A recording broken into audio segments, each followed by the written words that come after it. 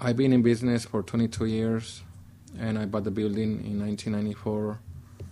And the main reason why I bought it, because business was great, and I was afraid that one day the landlord will say, I need the storefront.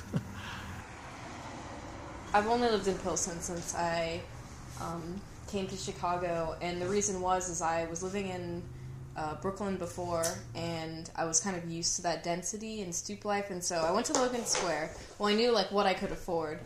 So I told the landlord that whenever he wanted to sell the building, to please come to me. And I kind of checked out all the neighborhoods, and then Pilsen felt the most kind of like parts of Brooklyn. It felt most like Bushwick, I guess, because people were out on their stoops. It's kind of dense in the neighborhood. It's got that like gritty feel. And he did a year after, so I bought it. So I said, oh, this is the place. I have to move here. Back in the 80s, it was a hard neighborhood to live, like a nice girl like you.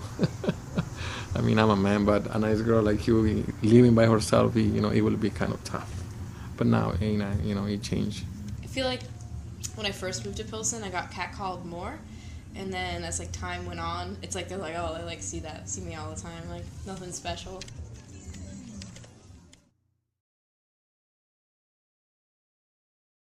I do have a dark room. Unfortunately, I don't use it, not anymore. I just have it there for memories. I used to get 10 films a day, which was great. Now I get one a week. It's happening more and more because the rent is cheap, and rent is like getting higher. It's higher, substantially higher, like in East Pilsen. Okay, my name is Arturo Cortez, and I'm the owner of Pilsen Photo Studio, and I'm a professional wedding photographer. My main concern always have been my storefront.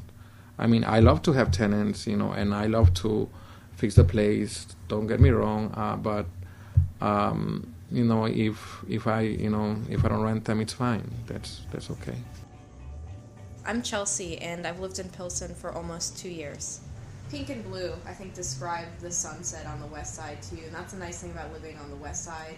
Your view isn't obstructed by buildings, so walking home or taking the train like home, at dusk is really like cinematic and beautiful. And you take a walk in Harrison Park and you see the sun setting and like all its like glory, and it's just this like it's kind of pastel pink and blue palette. It's like very vast and a bit lonely, but like nice. I don't know. It empowers me sometimes when I see it.